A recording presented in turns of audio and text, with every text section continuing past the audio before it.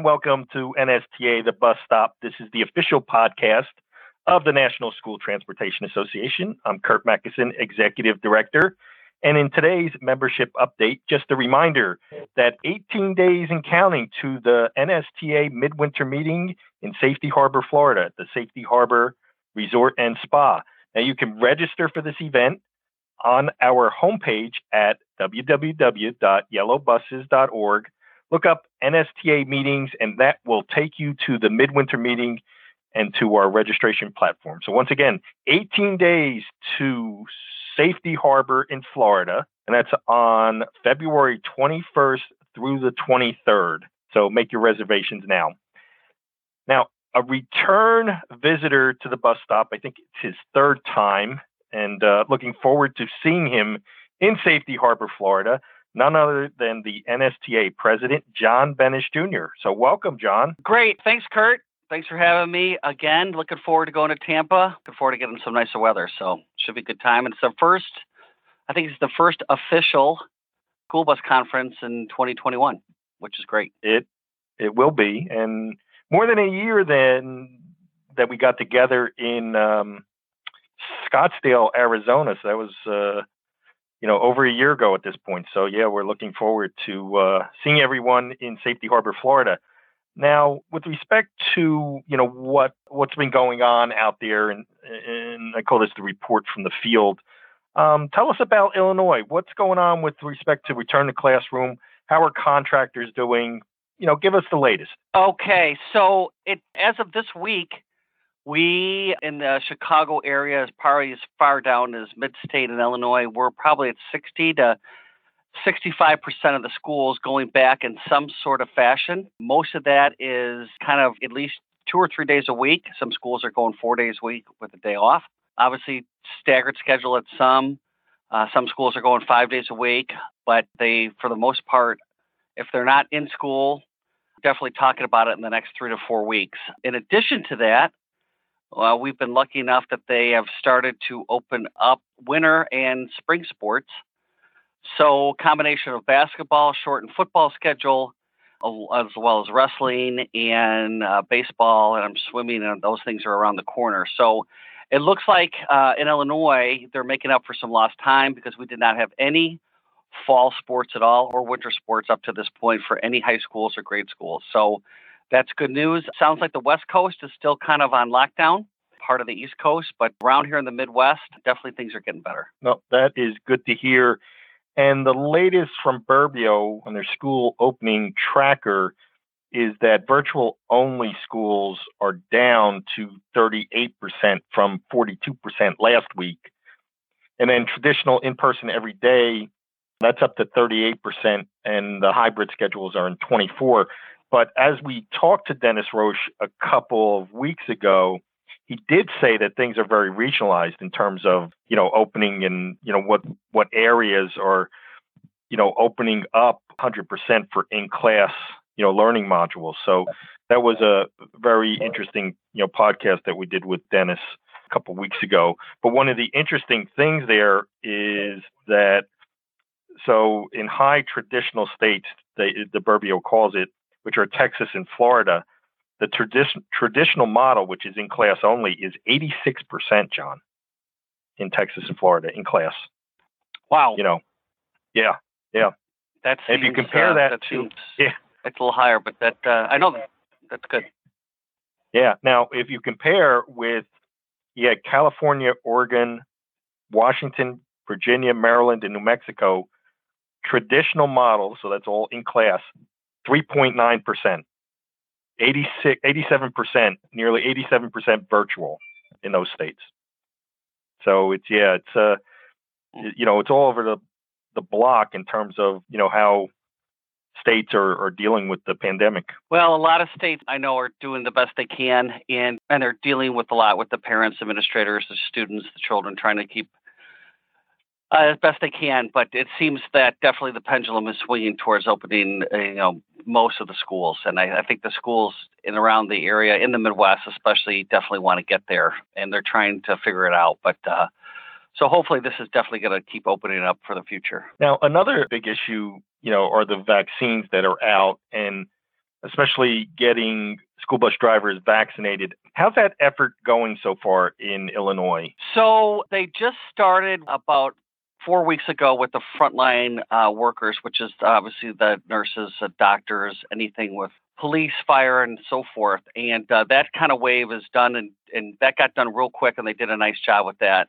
Now they're in the healthcare, with the teachers or anything to do with stage 2 with schools. Now, many of the schools have started the process, and we have been lucky enough to partner up with some of the local districts to get our staffs involved with that. Because we work for a school, not really at a school, it's been a little bit tricky because the districts are eligible to get everybody vaccinated, but technically we're like a custodial service or food service on a contracting basis Right. at the school district. So, but they have opened the slots. We have everybody pretty much who wants to get the vaccine signed up. They haven't started, just barely started administering that. But so far, we've been lucky, and we're going to probably get it, I would say, in the next 2 to 4 weeks. Okay, that's great news. Let's shift gears a little bit and talk about the American School Bus Council. In February is Love the Bus Month at ASBC.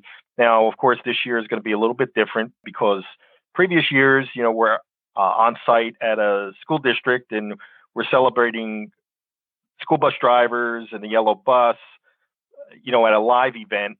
Not going to be able to do that this year. We have some virtual activities planned. What do you think about, what's going to go on for Love the Bus Month and what ASBC has planned for it? Right, we're coming up with different ideas and different plans. So what we're working with is with a HMH company out of the Texas area, Deb Swift and American School Bus Council, to come up with another video, and we're going to use a lot of snippets from a lot of pictures and videos that were turned into her office or American School Bus's office this past fall and winter, showing the different things that the school bus is capable, and what we've done over these past 10 or 11 months as far as providing free Wi-Fi in areas that don't have reception, delivering a ton of meals, and we're still doing that at my company, lunches, breakfast, all over, the Chicagoland area. So we have some really nice, good stories about that. Also, appealing to helping out the parents, working with local areas, doing some shuttling. We've done a lot of kind of shuttle pickups and drop-offs on different days, as well as everybody around the country. So the video is going to kind of show a child's perspective, smaller child, younger child, and kind of a story that's going to be done on a video. And really, this will be nice. We'll be able to send it out to our customers as well as anybody around the country. And so it'll kind of encapsulate everything that we've done the last 10, 11 months and trying to work within the virus and what we've done, and some really nice stories and pictures. And so at least we'll get the message out. Unfortunately, we can't do this face-to-face. We had that nice event last year down in Florida, in the Orlando area, which was a great event. Did a lot of kind of fun stuff with the students down there and the bus operations. But this will have to work for this year, and hopefully next year it'll open up. Yeah, and I guess the video, we're going to deploy that around Valentine's Day, hence Love the Bus Month.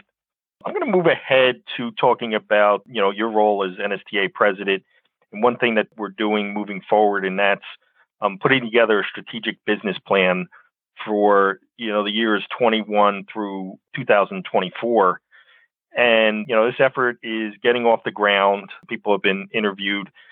But I think it'd be great for you to give your kind of global perspective on, why it's important for us to do a strategic plan and what you envision to come from that effort. Well, first of all, I think over the years, the last 5 or 10 years, we've been very much involved with NSTA. We did have a previous strategic plan that was really well done, really thought through, and we tried to kind of put that as kind of our barriers that's out there, and try to put out there some things that we do want to accomplish and how we're going to do that. So it's nice that we put ideas to paper and come up with an action plan for each of those things. So I think if you don't have that, sometimes you lose track. And so I think the past strategic plan was really well laid out, and it really has come to an end. So now, especially with hopefully the ending of the pandemic, and so much has gone on and so much has changed, not only on the contractor side for the NSTA, but also with the different associations that we work with, and definitely on the school side.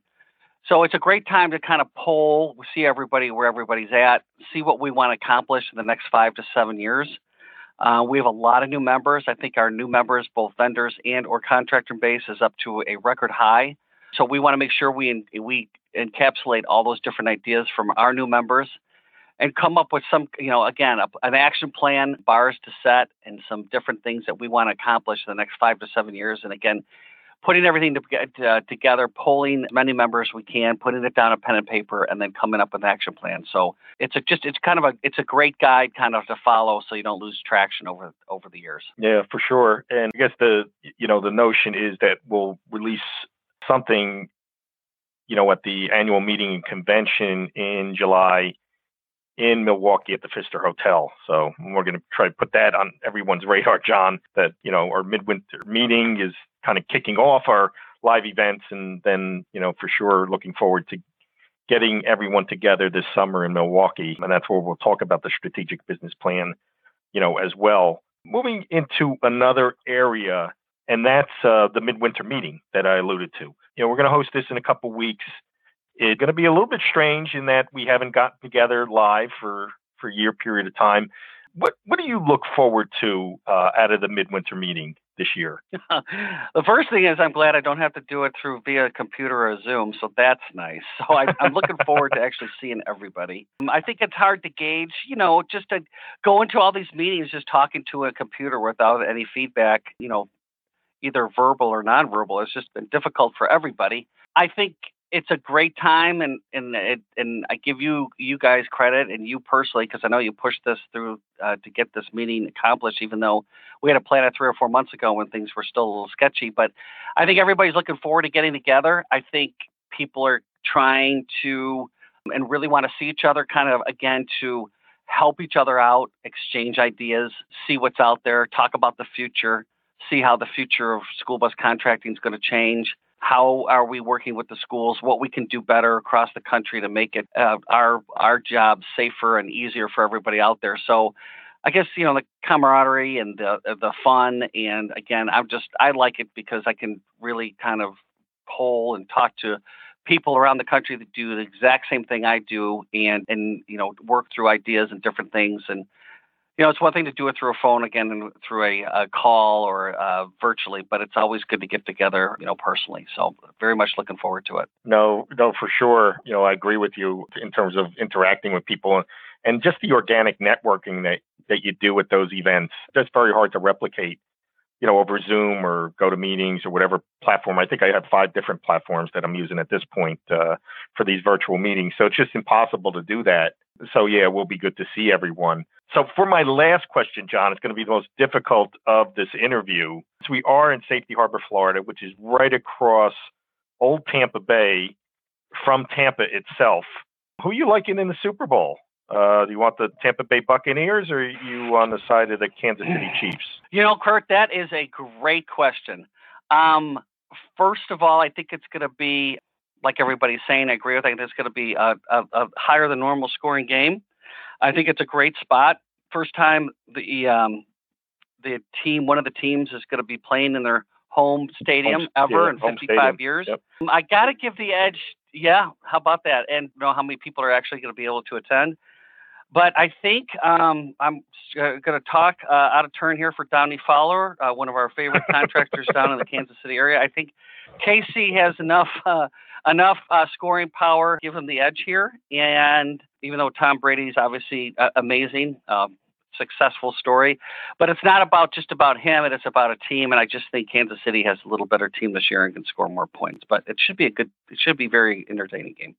How about you? It should be an entertaining. I don't bet against Brady unless he is playing the New York Giants, which is his kryptonite. But otherwise, it's usually Brady. Brady wins out, so I would not be surprised to see Tampa Bay win the Super Bowl. So we'll have to bet a little wager on that, John. But according to what I heard, 25,000 in attendance at Raymond James Stadium for the Super Bowl. So it should be fun. So, John, really thanks so much for taking a few minutes, jumping on the podcast with us. I look forward to seeing you in Florida. Any final thoughts before we go to Tampa? Just if you can't make it down to Tampa, like Kurt said, our meeting is going to be this July in Milwaukee, Wisconsin at the Pfister. which is actually, I'd stayed there a couple times. I used to live in Milwaukee. Nice, kind of a boutique, older hotel in the heart of downtown Milwaukee. So it should be a really good conference. And again, it might be the second only conference, Kurt, till Tampa is over with, that is going to be in the school bus industry. So you could be 2 for 2. So looking forward to it. Great. Always a pleasure, John. Thanks for joining us at NSTA, the bus stop. Be safe, and we'll see you in a couple weeks. Thanks for having me.